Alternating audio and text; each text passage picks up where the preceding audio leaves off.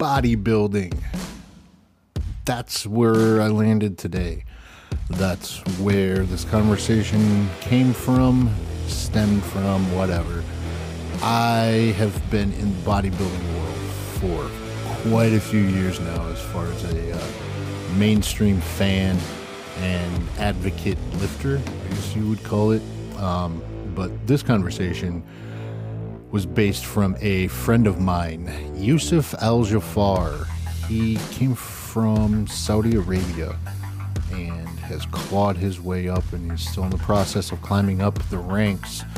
But he's not a professional bodybuilder, as you would think I would be talking to. He's actually a professional bodybuilder's coach, which makes him the brains behind the operation. He's been through quite a lot of shit. He's lived years without his family. He knows what it's like to come from cultures not of an American one. And he's a very soft-spoken individual who I respect immensely. A very close friend of mine. He is the team captain and owner of Team Classthetics. He is also working on his master's in kinesiology to become the brains of many, many, many to come champions. If you need help in bodybuilding world, just do yourself a favor. Listen to this podcast.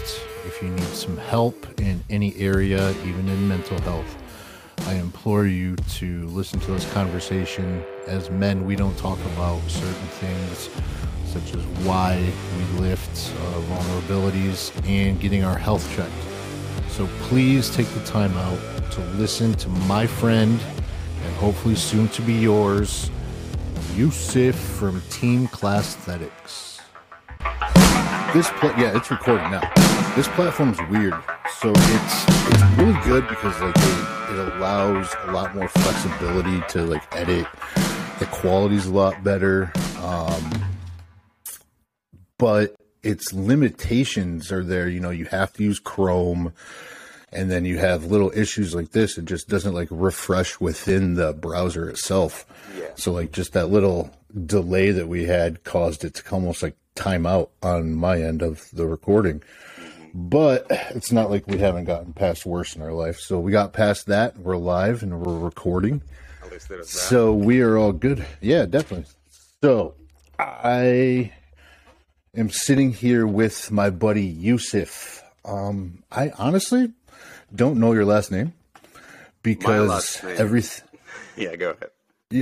Yeah. No, everything is the classthetic boy, or I just always see you in the gym or kind of hanging out, and just never really actually called you by your loose name. I think it starts with an H. Have I seen it online or something? Or am I completely off? You're completely off. Yeah, that happens. Aladdin, right. The movie, the Disney movie? Yeah. The bad guy, Jafar? Yeah. That's my last name, Al-Jafar. Okay. Wait, I did know that. Why? I don't know why the hell I'm saying that. Yeah, now that you say that, I do know that. Anyway, so we are live. We are recording. I am here with Yousif Jaafar. We've known each other for a few years now, 4 years, something like that. Yeah, I want to say 2016, 2017, something like that. Yeah, something like that. Yeah, we met at the gym and just kind of started kicking it and everything through Alex and hanging out. And we are now here. You are one of the best bodybuilding coaches in the Midwest, if not the country. You were a personal trainer. You went to Eastern, did your master's, right? I am working on my master's. I got my bachelor's. Okay. That's what it was. All right, yeah. In kinesiology, and you come from a completely different side of the world. So that was kind of something that I felt that I needed to talk to you about. So we've talked a lot about bodybuilding, gym, girls, just gym stuff, but we've never actually gotten a chance to take a deep dive down into who you really are, where you come from and things like that. So I wanted to show you a different side of me and potentially dive into this conversation. So I want to take it back to originally where you're from. Originally from the Middle East, Saudi Arabia. My blood descends from Iraq, Bahrain, and Saudi. That's where my last name comes from, Al Jaafar from Iraq. I don't know which great-grandfather came into Saudi, but they didn't make the right choice. So I grew up in Saudi. Yeah, I was born in Saudi, grew up in Saudi till I was 26, 27. I decided I want to do my own thing. I want to pave my way through life. I was working in the oil industry in the biggest company in my country, which is called Saudi Aramco, the government company responsible for making the oil and digging for the oil and gas and everything. Was making a lot of money, I can tell you that. And I was moving up really high, real quick. I got promotion after promotion. My salary was going up, but I was getting exhausted. Like, I was gassed off. I worked 12 hours, and that's all. Over time, 12 hours, months without weekends. My bank account was going up, quality of life going down. I didn't like it.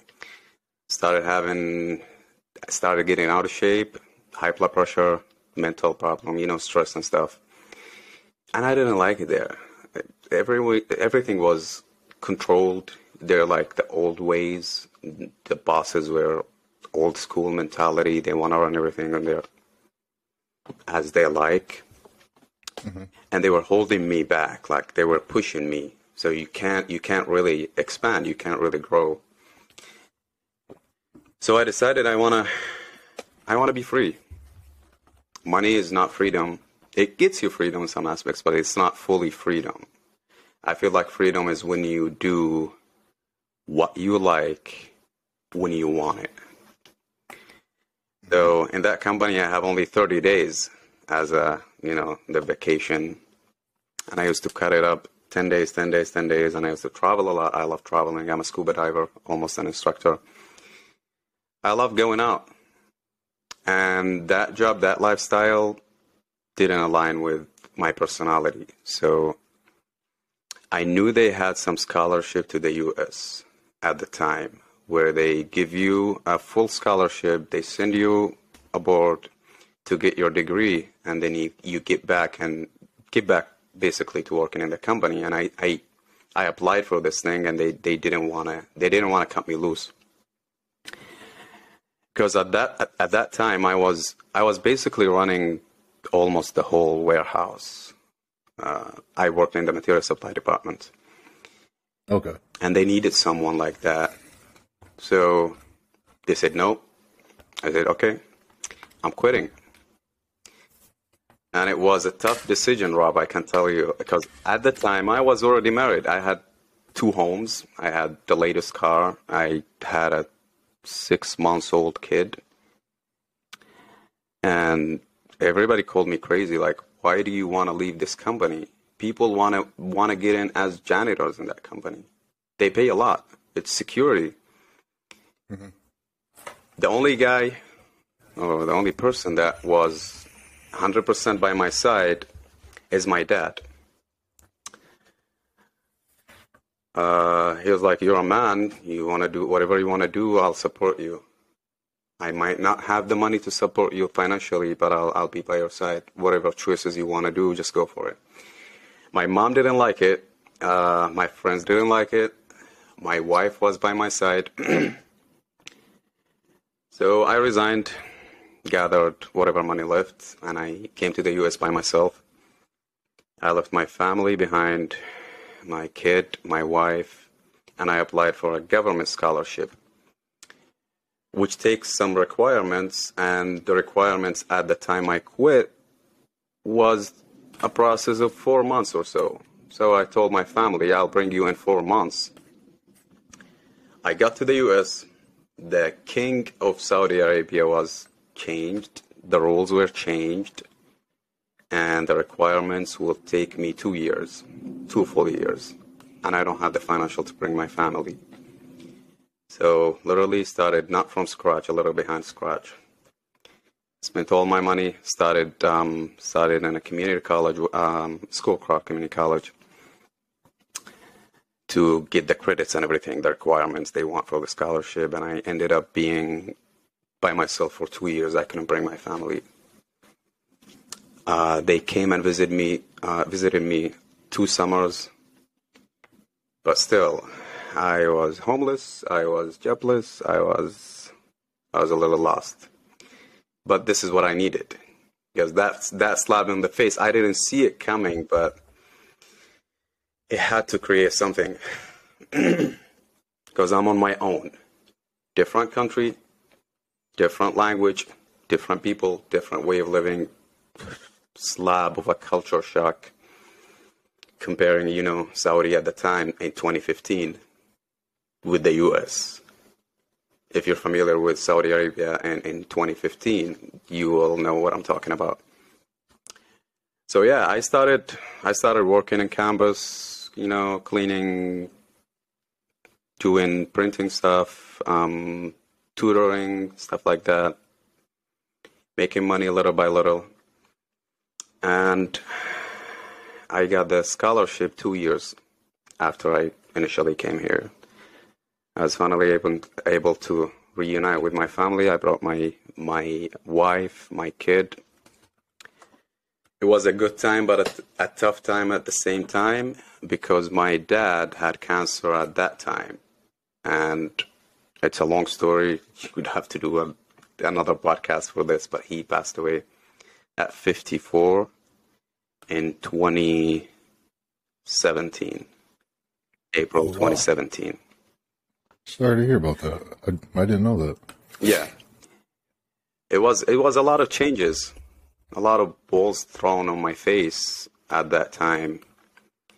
But gradually, I was hooked up in the bodybuilding industry because I was overweight as a kid. I was always bullied as being overweight, directly and indirectly. You know how it goes with kids. Mm-hmm. And I was lifting weight back in my country just to lose weight. I did basketball, did swimming, did a lot of stuff. So I had that initial background of how the muscles work and everything. Then I got into Eastern Michigan University after I got my scholarship. I got into kinesiology and arts as a minor and took it from there.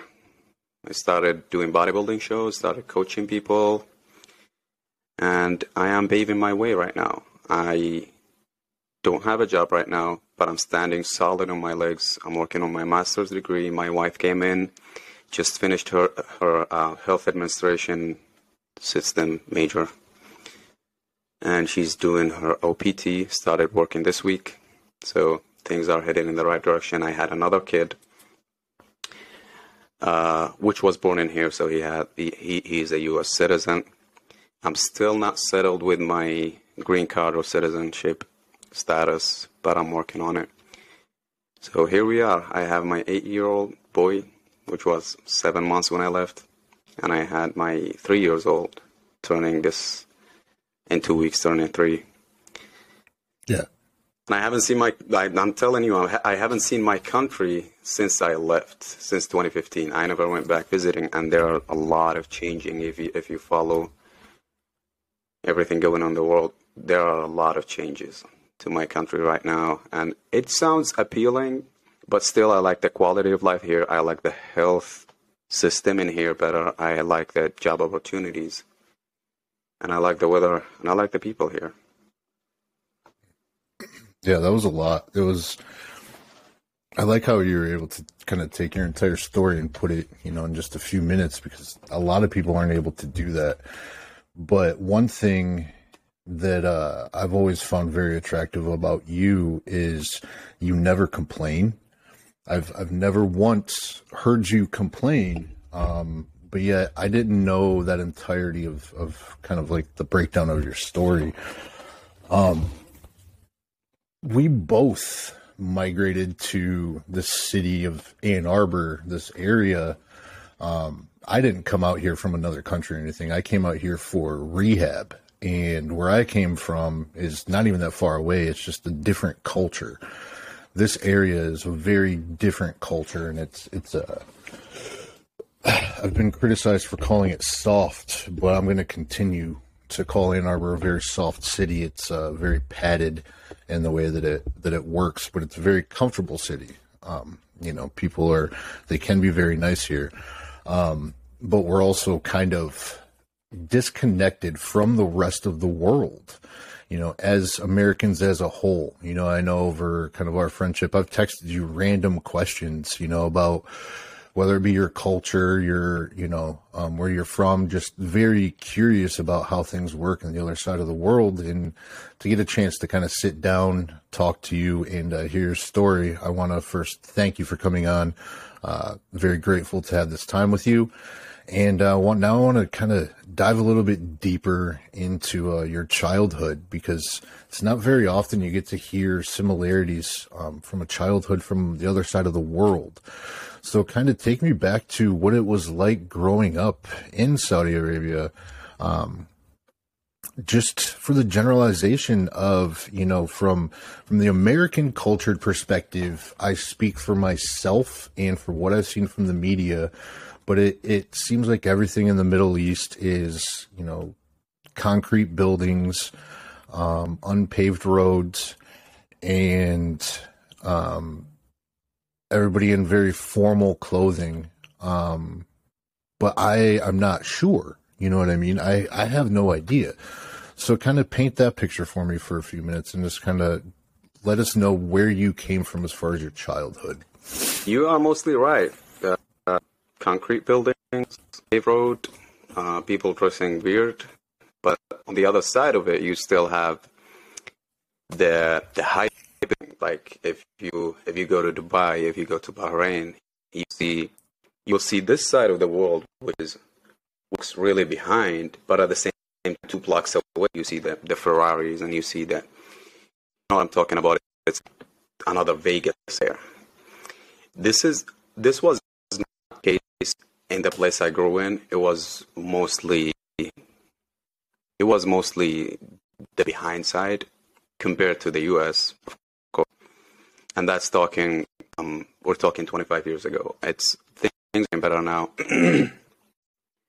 But how trying to find the contrast between my childhood and the childhood my kid is going through right now in the U.S.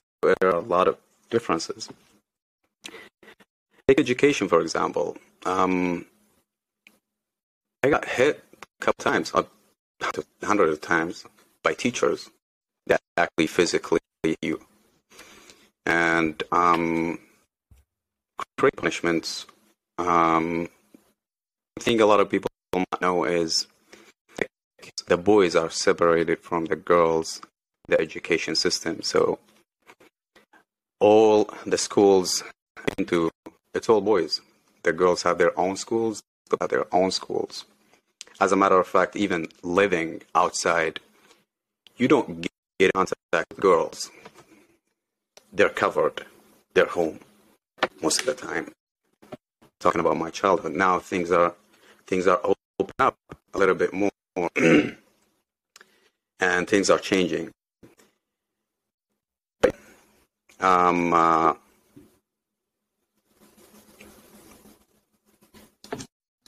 Another thing you might want to know about is the health system.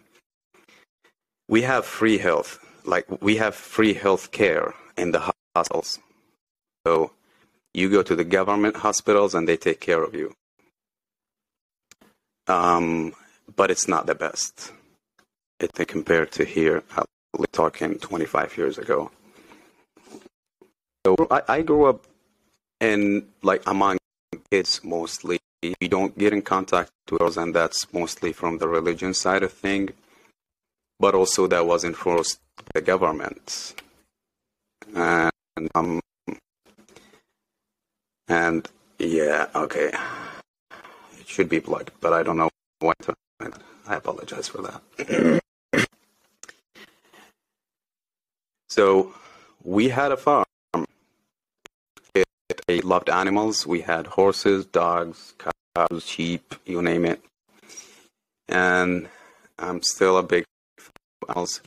We by the sea, the Gulf Sea, so that's something we go to regularly. It's like 10 minutes away from where I lived. where scuba dive came my interest.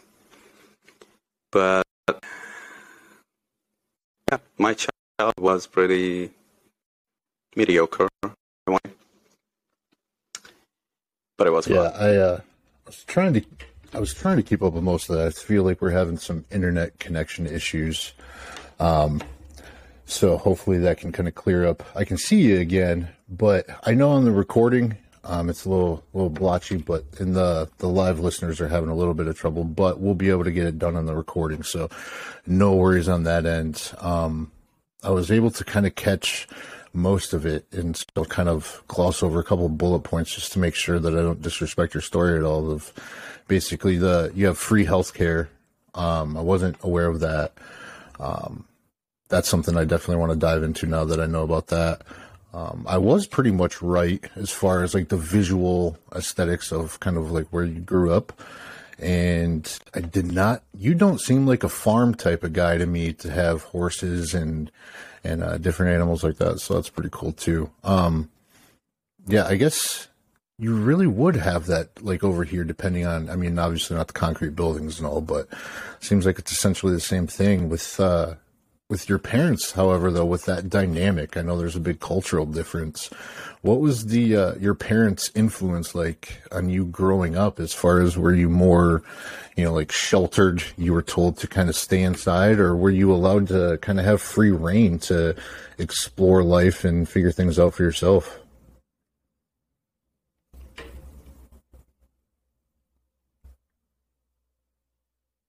And he's gone. And he's back. And I think he's back. I am back.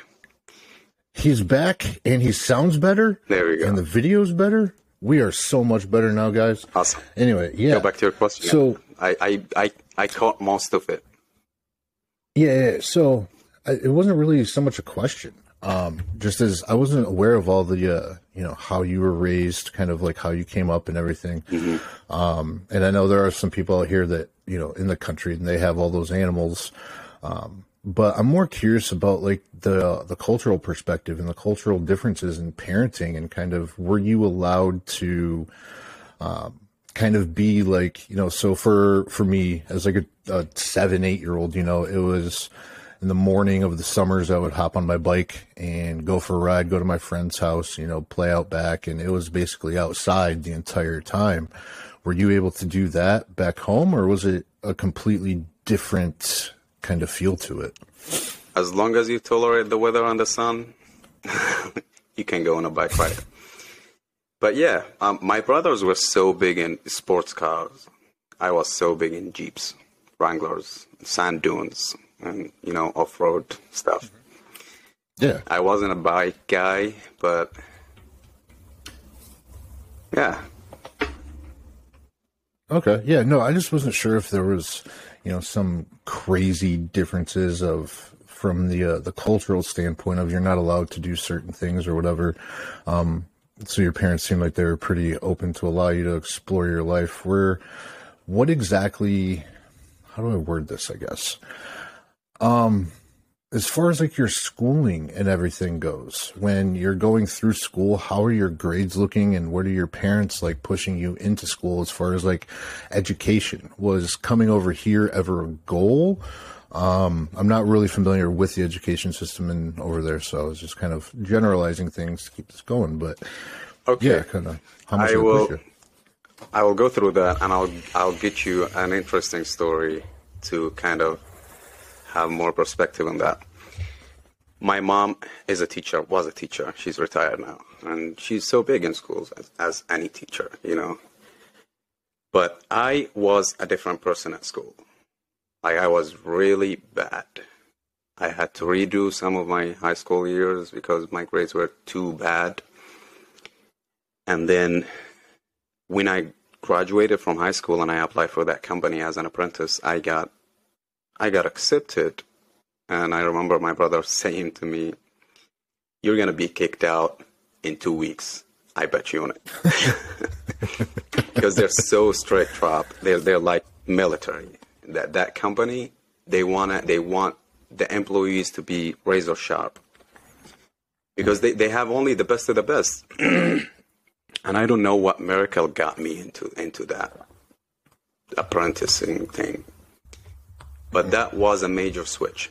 I started, they do final test every 3 months. My class was 42 people, only 18 graduated. They were just kicking people off left and right.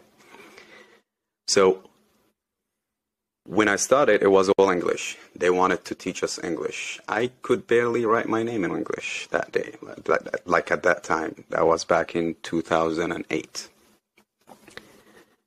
And I told myself, I'm going to get this job. This is a lifetime opportunity. You only get so few of these where you can turn your life around. And I set myself to it. I paid attention in the classroom, and I was like, during the breaks, my friends would go, we have 7 minutes break between classes. My friends would go out, smoke cigarettes. I was a cigarette smoker at the time, but I stayed in the classroom in between breaks, just doing vocabularies, getting my hand familiar with the spelling and everything. And the first final came in, and boom, I'm the first. Like, I'm number one on my classroom.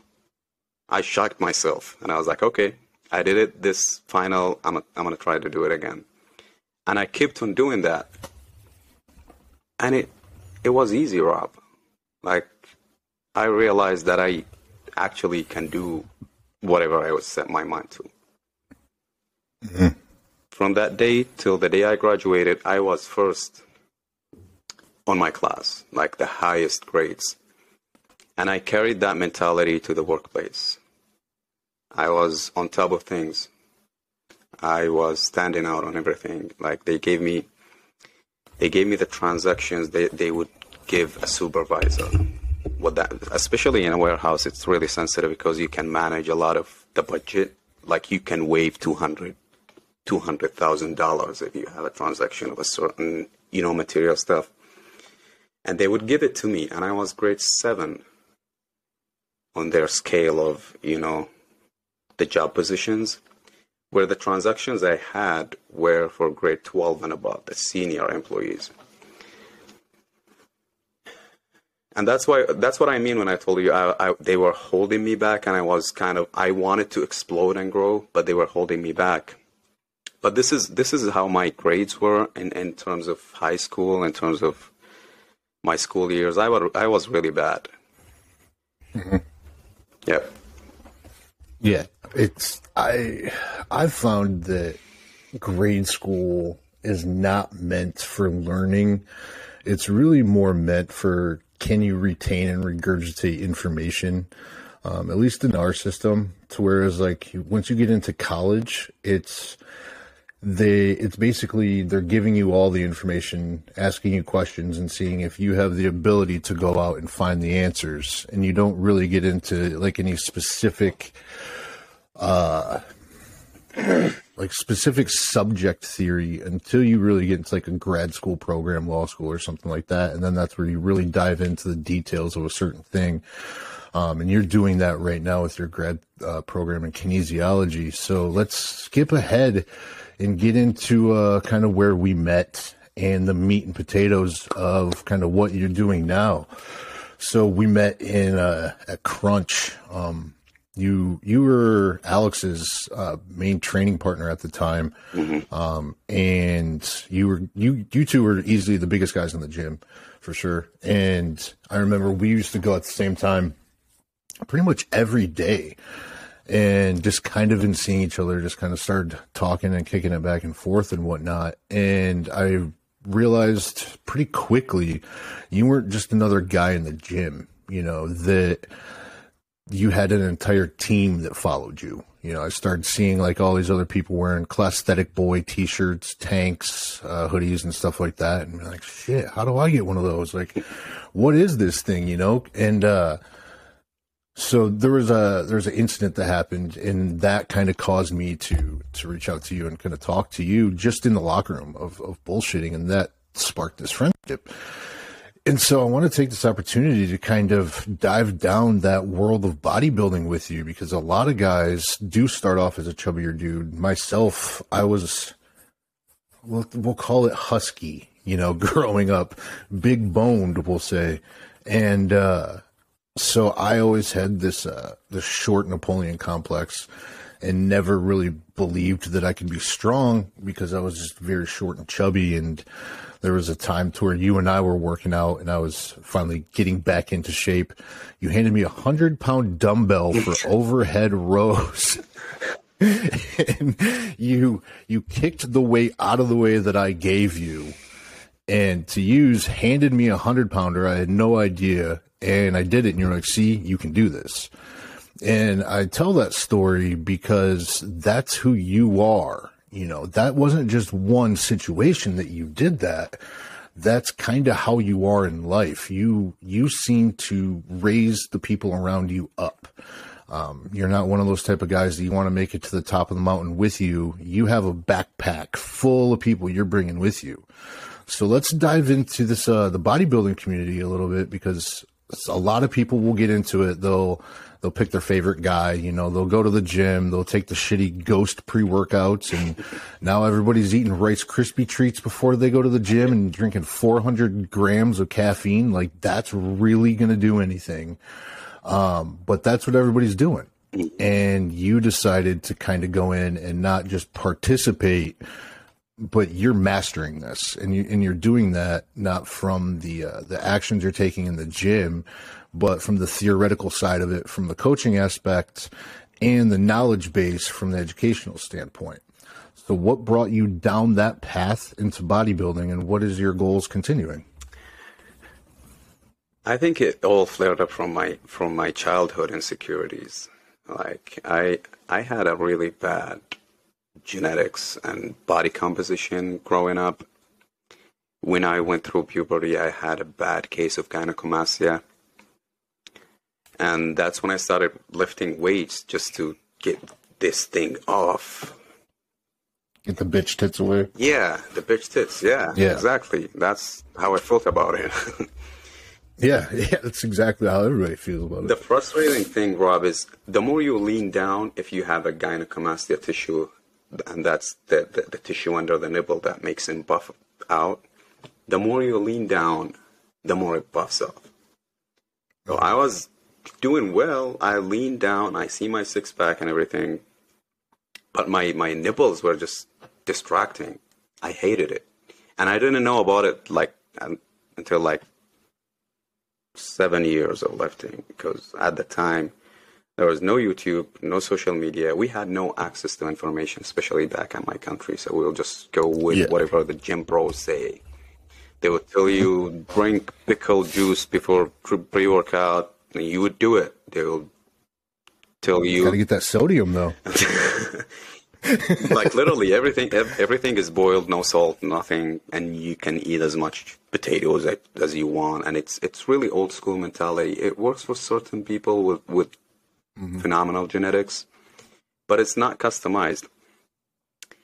And then when I came here to the U.S., I've already went through some consultations with doctors back in my country, but I had the idea of moving to the U.S. in my head, and I told myself I'll do it there professionally.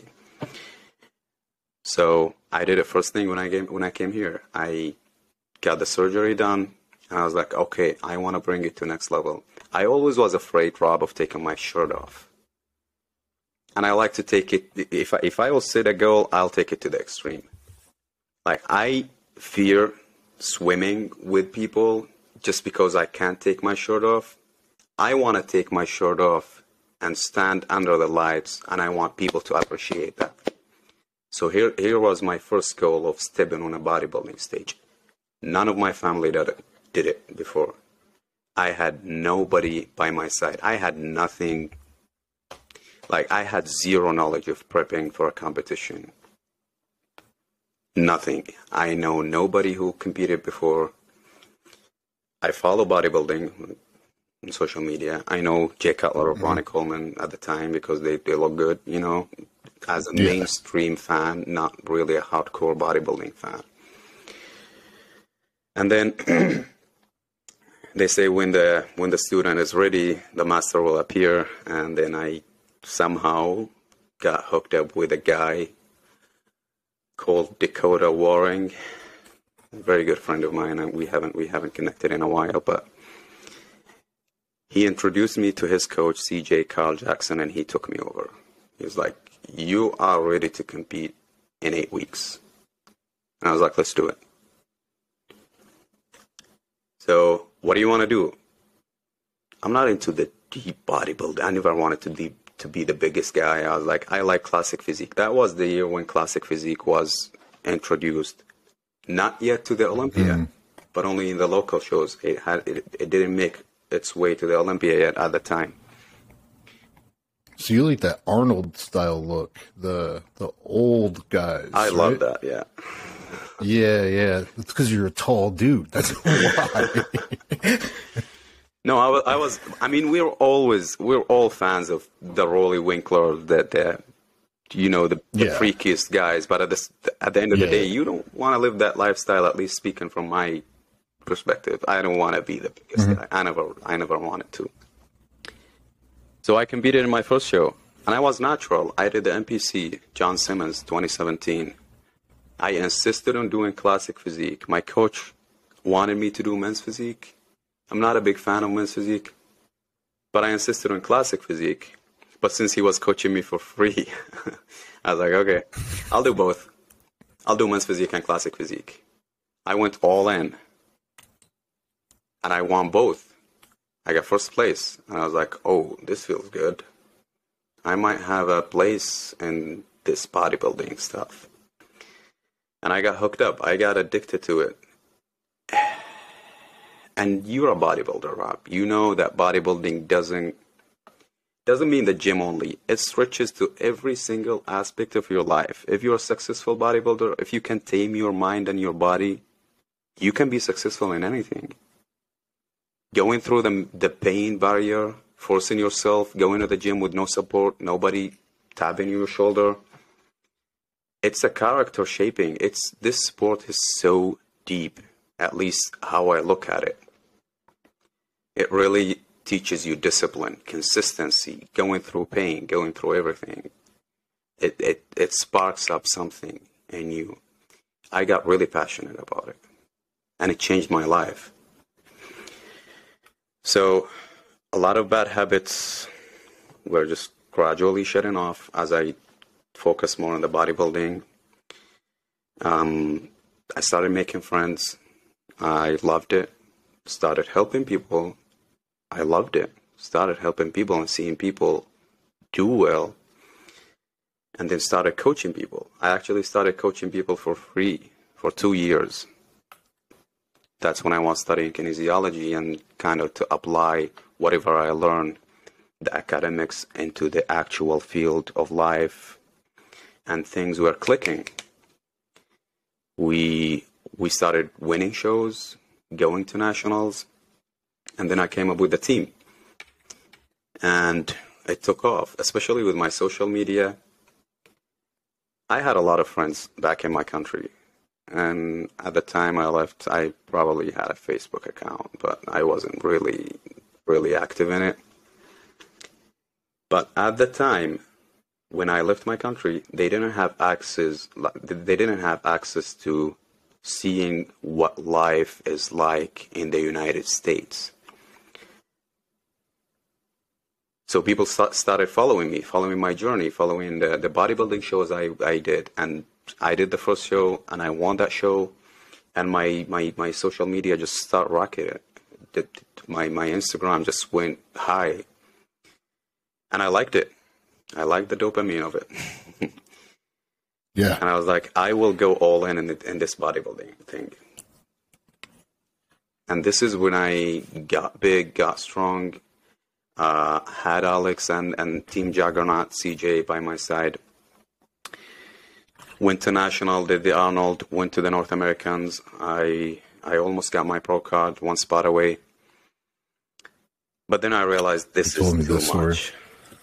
I realized, okay, if I keep going, I'll burn myself out. and my personality was really focused on bodybuilding. I was eating bodybuilding for breakfast, sleeping with bodybuilding, thinking bodybuilding, talking bodybuilding. It was just too much. I have a family. I have goals of settling here. I have a lot of things to do. I gotta do money. I gotta raise my kids. I gotta be a father. I gotta be a husband. And I gotta provide. And I know this bodybuilding thing is I'm passionate about, but I have to have balance. Yeah. So I want to kind of put a little bit of myself into this as a segue going into the next thing I want to talk about, because at the time that I met you, it was actually a new chapter of my life. So a lot of my listeners know, but you may not. When I met you, I was like in the first 6 months of sobriety.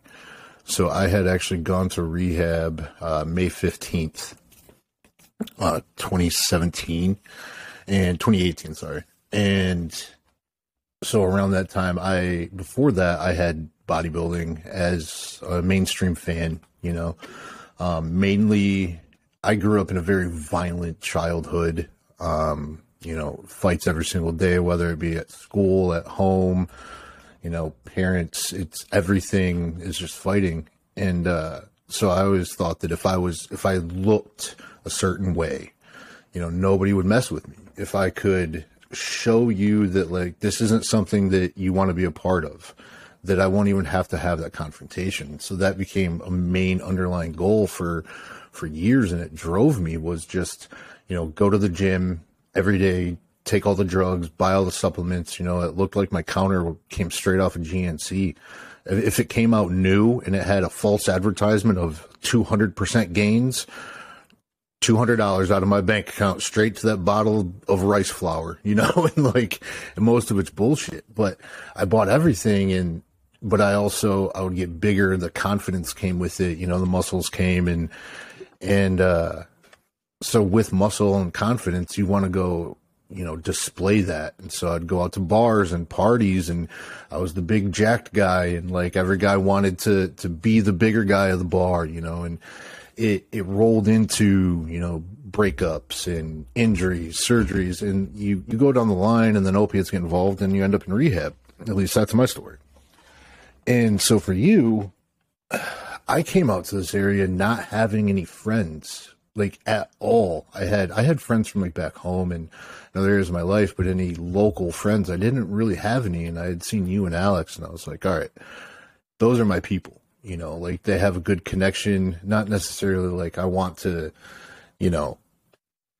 be weird and go bug these guys or anything, but like that's in a sense of vulnerability. That's what I wanted, is I wanted that camaraderie, that brotherhood, that friendship that, that training partners traditionally have. And that pushed me to go to the gym because I needed to get that back. I needed to get some kind of drive back because every day it was a struggle just to not drown myself in a fifth of tequila or a fifth of vodka or, a bottle of pills. And so every day I knew that if I went to the gym, I would see you guys there. And that was my motivation of like, all right, I would steal little workouts, like I knew about nutrition, being a nutritionist prior, but I didn't really know these little tweaks that you were taking, like just little workout things. And so selfishly, I stole some of those, and kind of in a way built myself up to have the confidence to talk to you and Alex, because it was a hard thing for me to do. And the gym culture can be very toxic at times. Myself, I feel like, it's a very, gym bro community. Everybody's almost wearing the same thing. And you have this very sarcastic, conversations with people at times. And it can get very toxic, especially when drugs and everything come into the conversation. So to segue kind of my introduction into this next conversation that I'm wanting to have is, it seems like over the years, the gym culture has changed from what are you doing to get this big as far as exercise and, diets and everything. And now everybody wants to know strictly what drugs you're running. And I know that's a very taboo subject in the world of bodybuilding. Nobody's really open to talk about it. And I feel like somebody needs to, because I haven't been lifting in a while. I've been focusing more on martial arts with jiu-jitsu and Muay Thai. But I still follow bodybuilding very closely. And we have guys like Cedric McMillan. We have quite a few other guys that have passed away. Rich Piano kind of being like one of the first to kick it off. And it seems like there's these controversies on whether or not drugs are causing them. Obviously, I feel like they are causing them, not directly, but directly and indirectly, with the things involved and everything. So I was hoping to kind of dive down a little rabbit hole of the drug culture within the bodybuilding community, because it's a very well-known fact. To step on a pro stage, unless it's a natural show, a higher end show, you're going to be running something. It's just this very big misconception that more is better. And with that, you're getting guys that aren't doing blood work and they're running a gram a test a week and their heart's exploding. So I was hoping to dive down that into what your introduction into the world of bodybuilding steroids was like, and kind of how you're seeing this from my perspective. This is me talking, an unhealthy culture of steroids, to where I feel like if we want to keep this, if we want to have some sort of legal legitimacy to steroids, we need to have an education on it and use them properly. And that's just my perspective, that I don't want to generalize and put anybody else, especially you, into this. So I am hoping to kind of get your take on that. Couldn't say it any better. I really thank you for putting it in such clear, direct words. And when I first met you, Rob, I thought of you as one of these gym bros, to be honest. Like, you look big, you look like one of these guys who would go all in, abuse the steroid. Mm-hmm. Coming to know you, you're a scientist, especially when it comes to nutrition. You're really delicate, and you are not the person I thought of you, especially when I first met you at the gym. Because I remember you talked about you wanted to get ready for a show, and you posed in the locker room, and I was like, yeah, you can step on stage, you can prep for a show and step on stage. And I honestly thought you've done it before. I don't know if you competed before or not, but you looked like you are one of these guys who are deep down into the bodybuilding world, at least to me. And that's the thing. Right. It's really funny to hear that you had to build confidence to come up to us and talk to us, while at the same time, me looking at you, I will get intimidated because you look big. And that's where insecurities come from. That's where insecurity is a big part of bodybuilding. It's a way bigger than people think. You look at people in the Olympia stage, they're huge, they're mountains, and they still think they're fat and skinny. It's a disease. Body dysmorphia. Yeah, bitch. Yeah, man. Yeah, crazy. And they do have a big effect on people dying. Steroids. Mm-hmm. They do. As you said, whether indirectly or directly. Whether it's a heart attack of, your blood viscosity going crazy and your high blood pressure, or just the fact that you've been running it for 2 years or 3 years without stopping, ignoring the blood work and everything, or just side things like left ventricular hypertrophy and something you don't know about, and then your body started deteriorating. I worked in cardiac rehab. I don't know if you know about this, but I worked in cardiac rehab as an exercise physiologist in St. Joe's Hospital, and I see people like, the more you dive into the scientific side of things in body physiology, the more scared you get. Because we tend to shut our ears and our eyes from what the doctor says. And a lot of people have this general idea that doctors don't know what they're talking about, especially bodybuilders. Mm-hmm. And it can be true sometimes, but not all doctors don't know what they're talking about. And when you're deep into the bodybuilding thing and you're like driving a Ferrari, right? With your body, and you feel confident, your chest is high, you're the biggest guy in the room, or you look the way you want to look. You want to keep it. You don't want to go down to driving a Toyota. And that's where the addiction comes. And it's literally addiction. I see new Thank people. you for saying that. Yeah, I see new people. I see new people like 16 years old, 17 years old, even in their 20s.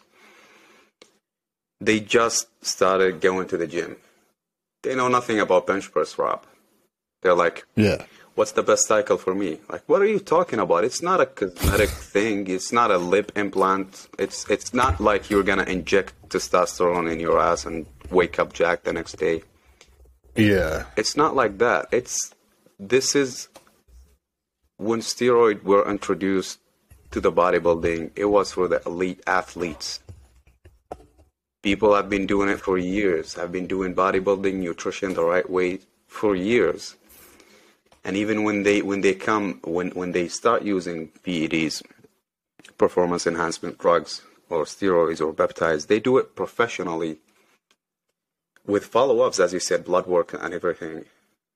But this generation, they just go all in. They play with SARMs and steroids as if they're taking protein shakes. And the tricky thing is, you don't have an instant effect. I mean, a bad side effect right away.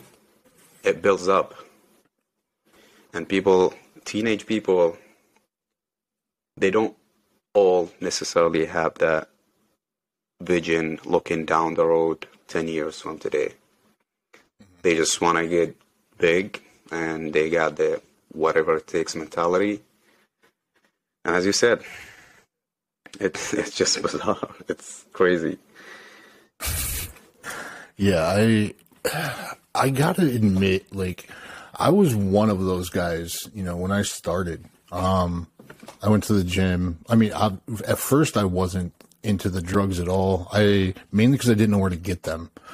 When I first started, it was, just lift, try to, my mentality was and always has been, if it does not hurt, you're not done, and so I used bodybuilding as like an outlet, something that it would get me out of my mind, to get away from all my insecurities, kind of try to cultivate a culture surrounding me while also building confidence of having that outside aura while never actually working on any of the inside stuff and trying to figure out who I am and what I actually wanted. And so I dove down that rabbit hole. And when I got my first cycle of SARMs, this was like 9 years ago, 10 years ago, something like that. And it was like Halo was out, and like Halo testing, and RPG, and like all these stuff. You could get legitimate steroids from GNC at one point. And once I felt that first pump, and the Arnold Schwarzenegger pump, and I walked out and my arms were still jacked and still had those veins, and then I had the test running, so it stuck around for a couple hours. I was like, oh my God, I need this all the time, because it doesn't matter how I feel. I can lie to you in my perception. I can force you to believe that I'm somebody who I'm not, just by taking this drug and feeling this way. And it pushed me down that rabbit hole. So that's the reason why I started it. And I see that over and over, instead of just going to the gym for the culture.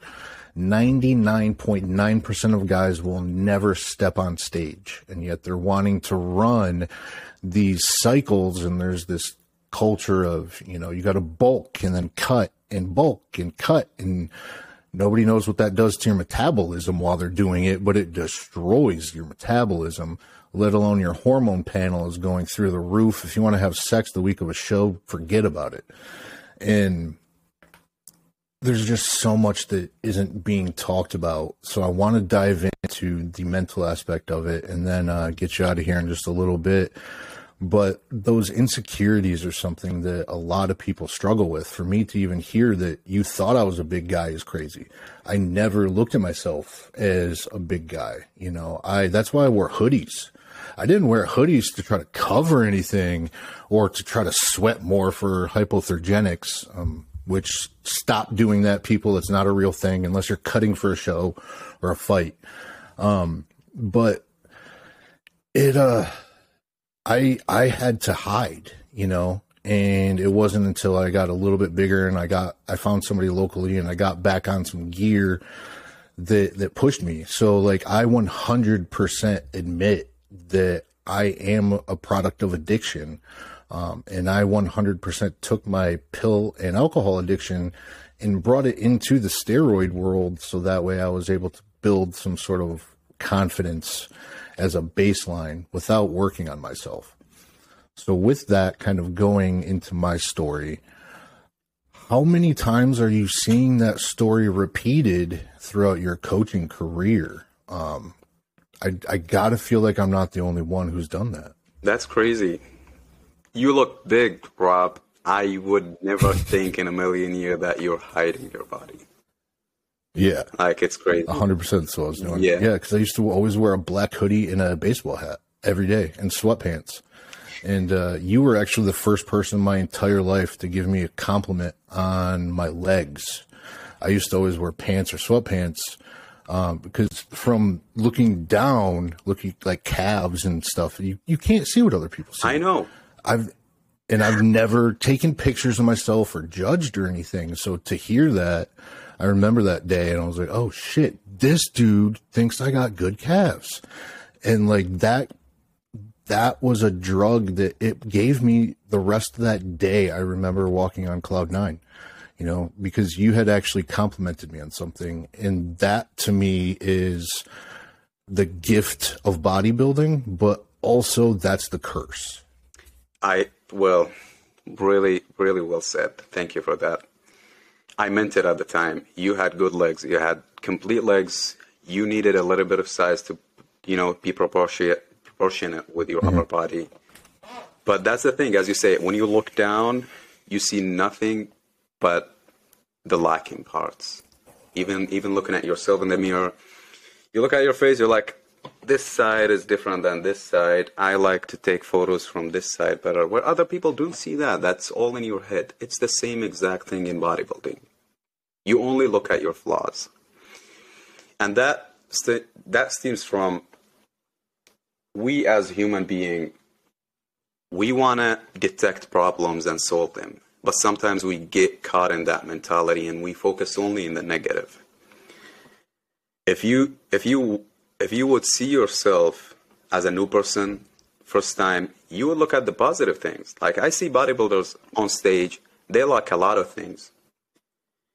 But I look at the positive body parts, the conditioning, if they have a bigger chest, that's something that I'm drawn to. But I don't do the same thing to myself. I'm always critical. And it's really damaging mentally. Yeah. But going back to what you said about steroids and confident and everything, that's when I told myself, you gotta stop, because my mentality, I want to say my character was changing when I used/abused steroids. I would be aggressive. Like I yelled at my mom, and that's something I'll regret for the rest of my life. I was bad in spending time with my kids. I felt overconfident sometimes. And sometimes in certain conversations, I would force my opinions and not even thinking about it, just thinking that I'm free to think this way. I started judging people, and you get caught without even knowing it. But this is when I told myself, you gotta stop. Like, where are you going? What do you want to prove? Because, you know, whenever you accomplish any goal, you're lost again, and you have to set another goal. And that's the same thing with bodybuilding. You lose that dopamine when you get to the final product, and you want more, and you want more, and you want more. and it's taxing, especially using steroids and damaging your body. It's taxing, and I figured I wanna downsize. I wanna be okay with how I look. I wanna be here for a long time for my kids. Like, what's the point? I wanna live a good life at the end of the day. That's why I started going to the gym.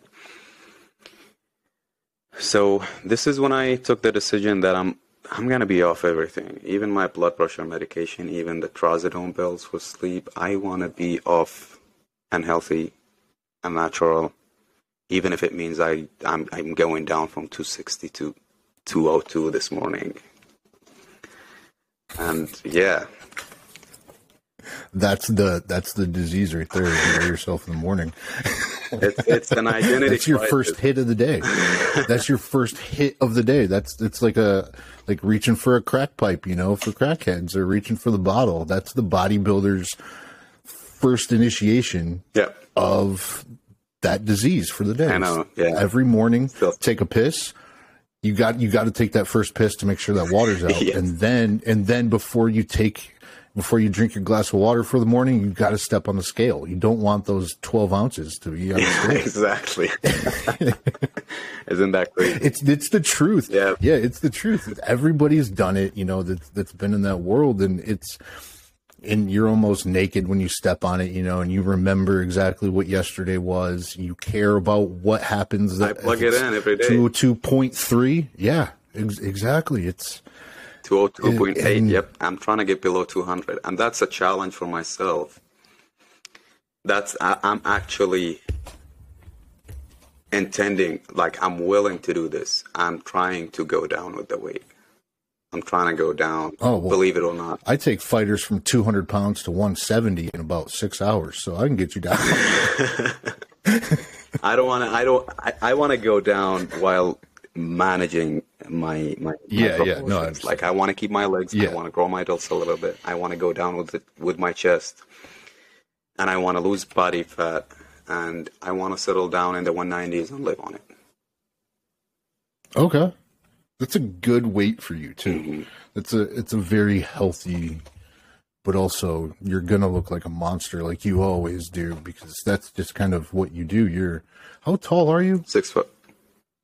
All right, so 6 foot, 202 pounds. You are not a small individual. I still got it. On top of that, you look. Hell yeah, you still got it. And the crazy thing is I've never seen a more similar comparison besides. Oh shit! It's Von. It starts with a C. He played Arnold. Yeah. Yes, you and him are the closest thing to the Arnold physique that I've seen. Your classthetic T-shirt, the logo that you have, I'm assuming that's you. Mm-hmm. Looks just like Arnold. Everything, like, it's like you took a statue of him and stood in front of it every day and see, got to work on the arms, got to work on the legs, and trying to really piece yourself towards that goal. Believe it or not, I want to grow my shoulders. They won't grow. They just want to stay the classic way. I have a big chest, and that only comes from going all the cable crossovers. When I had the gyno, I thought it's going to go away. And I love cables. It just came this way. And I didn't realize that I have a small waist till I lost the weight. I was like, shit, I'm 28 inches on the waist competing. That's crazy. I used to wear 44 pounds. Can you imagine that? Really? Dude, when I showed up to rehab, I had a double XL shirt and a pair of 44 jeans. They were way too long for my short ass. But I went from a 44 down to a 32 as far as like pant sizes go. So to see a 28 and I'm probably 32 right now, but when I shed all the water down and everything for a show, it shrinks a little bit more. But yeah. So I'll go ahead and wrap this up here in just a few more minutes. I want to know how you're taking your experiences into your coaching career, because let's talk about your team for this last segment, and then we'll get you out of here, because your team it's exactly what it is. It's a team from my perspective. bodybuilding traditionally does not have teams. You'll have gyms that you come from or whatever, but it's a very selfish sport. It's the most selfish sport because it's just you. Even in fighting, we have coaches, we have other teammates that I need somebody else to roll with in jiu-jitsu. I can't practice by myself. I can't hit pads by myself. So we need people to, whereas in bodybuilding, it's just you. You have a team of people to where, it's the hashtag clean team classthetics. You see everybody in the gym, you come in with posing practices. You'll take over an entire gym, and every gym in this area knows who you are, and you never show up alone. If you are, there's a slew of people behind you. How are you taking all of your experiences, knowledge, and now your experience in the PED world into coaching and kind of not necessarily prescribing, but are you putting any notice, I guess, on health concerns and mental health and kind of talking about things? And yeah, I guess just kind of like expand on that if you wouldn't mind. Shout out to Team Classthetics. I'm blessed to have you guys around me, and it would never be a thing without every single person in the team. It's most of it is knowledge exchange. Like, I learn from my clients every day. Every time I pose with someone, like the clients, if you look at it as everybody is an individual case, they have knowledge. They've been through some of them bodybuilding shows. Some people lost weight, some people gain weight. And just being around this group of people, you get to learn a lot. And I'm really blessed to have people around me. Because as you said, Rob, it's a really individual sport. It's a really selfish sport. And it's really refreshing for me to see, like, we do shows, we go as a group. People living in the same Airbnb are competing tomorrow against each other. And they're just acting like friends. And that's something new to me to see, especially when you have that competitive mindset. You almost look at your opponent as your enemy because you're going against them on stage. But you see them correcting each other's in posing, trying to help each other's to display better, even though knowing that if I teach him how to pose well, he might outpose me. But they still do it. And I'm blown away. Like, I know when it comes to stage time, they're going to fight like cats. Yeah. But at the end of the day, it's all friendship. And it's always the case in life when you just be yourself, the right people will come in. Touching on the mental health, the steroid complication side of things, I can tell you right off the bat, really small percentage of the team are using steroids or PEDs, people on the high level. If you notice, we're focusing more into natural shows. Some people join the team, they already have been using, especially back in my country. Like, I have clients in Australia and China and Middle East. And when they come, they're already using something, whether it's TRT or just off, in my country is legal. It's not like here, like you can get it anywhere. So you can just walk into CVS and pick up a bottle of Tren? Not necessarily, but something close to that. It's not regulated yet, but you can take a lot of steroids or PEDs from the pharmacy. So especially it's kind of like, so is it kind of like SARMs and Kratom and like that whole thing? They're legal, but they're unregulated?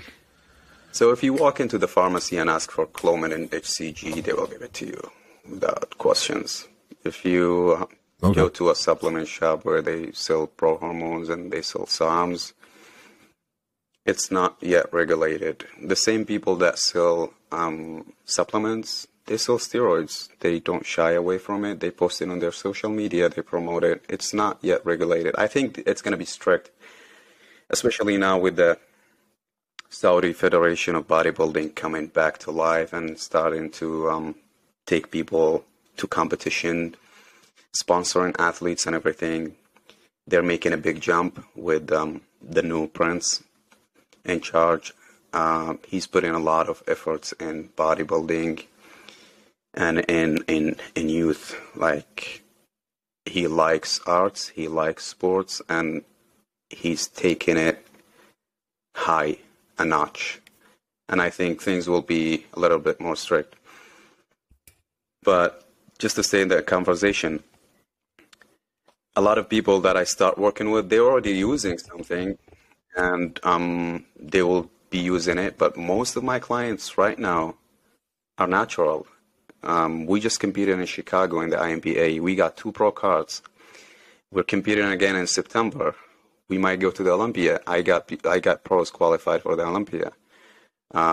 We're focusing more towards the natural bodybuilding, because I can tell you my mentality had shifted towards the more attainable mainstream physique more than the IFBB pros, because Rob, the standards gone really high in the IFBB. They're really high. They pushed Phil Heath out. Essentially, that's what happened. And he's the gift. Yes. Yeah. just shooting for a pro card now is a dream. You have to be in the 0.0001 of the population.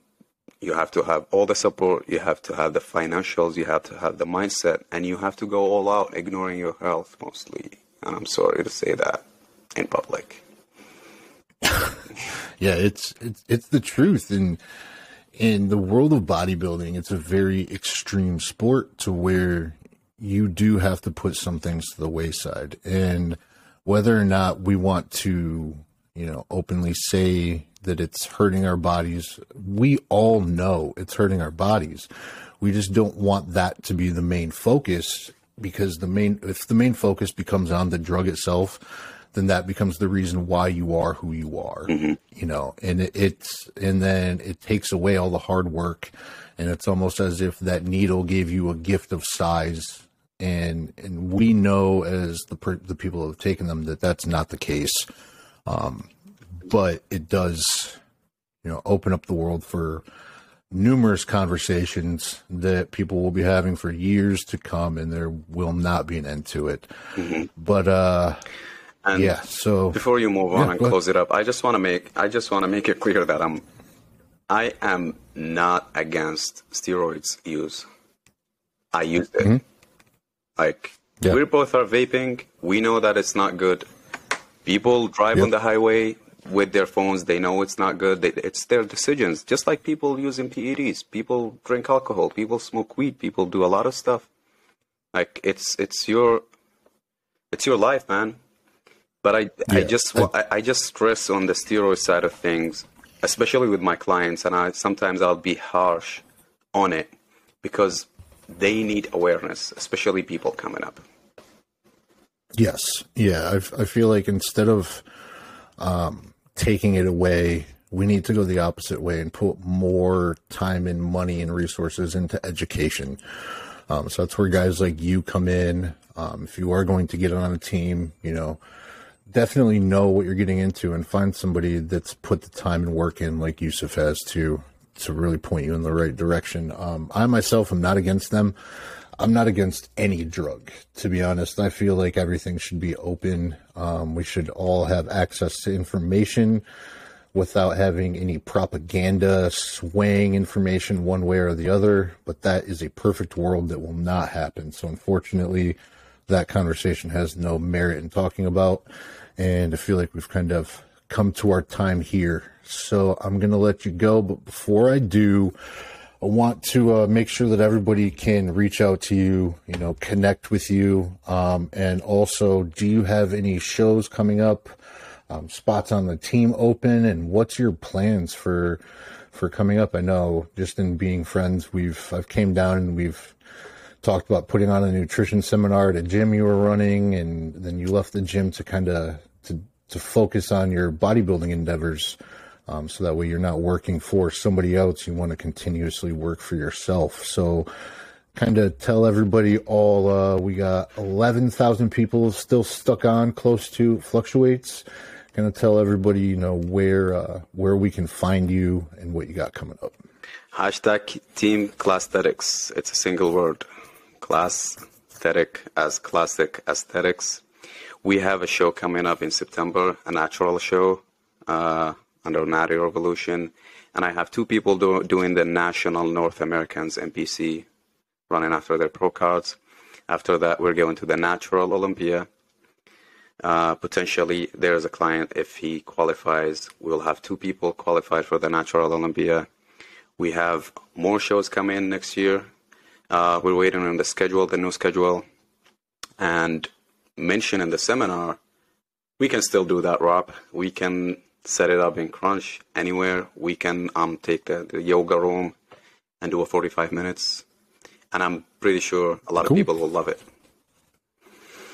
Yeah, for sure. Yeah. Nutrition is something that's a whole other podcast, but it's something people also need education on, because I'm tired of watching people walk into the gym eating Rice Krispie treats. For the love of God, that's got to stop. It's gotta, man. Like, people just think that they go to the gym for an hour and they've depleted their glycogen levels. And then by the next day at 5 o'clock, they haven't eaten any carbs or any sugar and they're still glycogen depleted. Mm-hmm. Like, I want to just pull one of those guys and put them on a fight week diet, you know. And you want to know what your glycogen depletion look feels like? I'll show you, because that shit's got to stop. So if I ever see somebody out there in a Classthetics shirt wearing or eating a Rice Krispie treat, I'm calling your coach.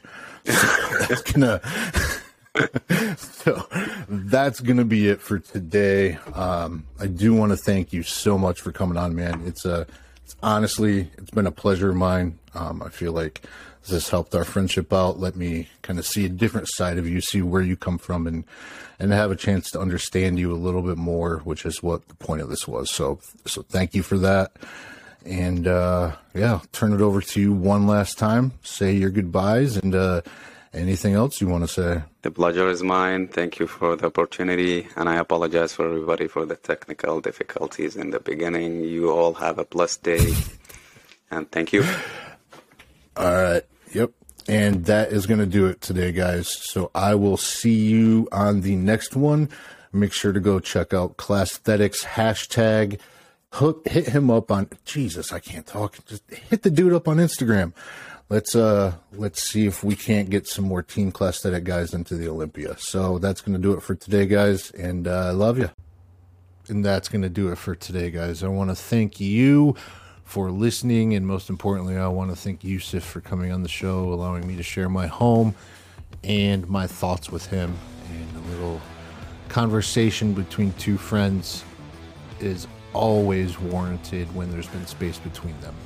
So thank you for coming on. I also want to thank you for having the extreme honesty and vulnerability to be able to share for you guys, because in the end, you're the ones that's listening to this. You're the one that's getting to know who I am, who he is, and hopefully you were able to do a little bit of both in this episode, because we went down a couple rabbit holes, mostly some insecurity stuff, and kind of talked briefly about addiction. And I think that beeping noise, if you keep hearing it, is my fiance's very, very annoying Tamagotchi, because apparently everything from the 90s is making a comeback and everybody's jumping on the bandwagon to try to save these companies. And now I got a fucking Tamagotchi in my house, so that's amazing. But anyway, I wanted to recap really quick and go over a couple things. We touched on steroids, we touched on insecurities, we touched on the gym, we touched on different cultures of moving different countries. And it sounds like he's still not out of the woods as far as his move is concerned. As you heard, he's still dealing with some green card issues and things like that in the world that we're in now. Who knows when that's going to be settled out. So prayers, thoughts, love, and hope all send his way.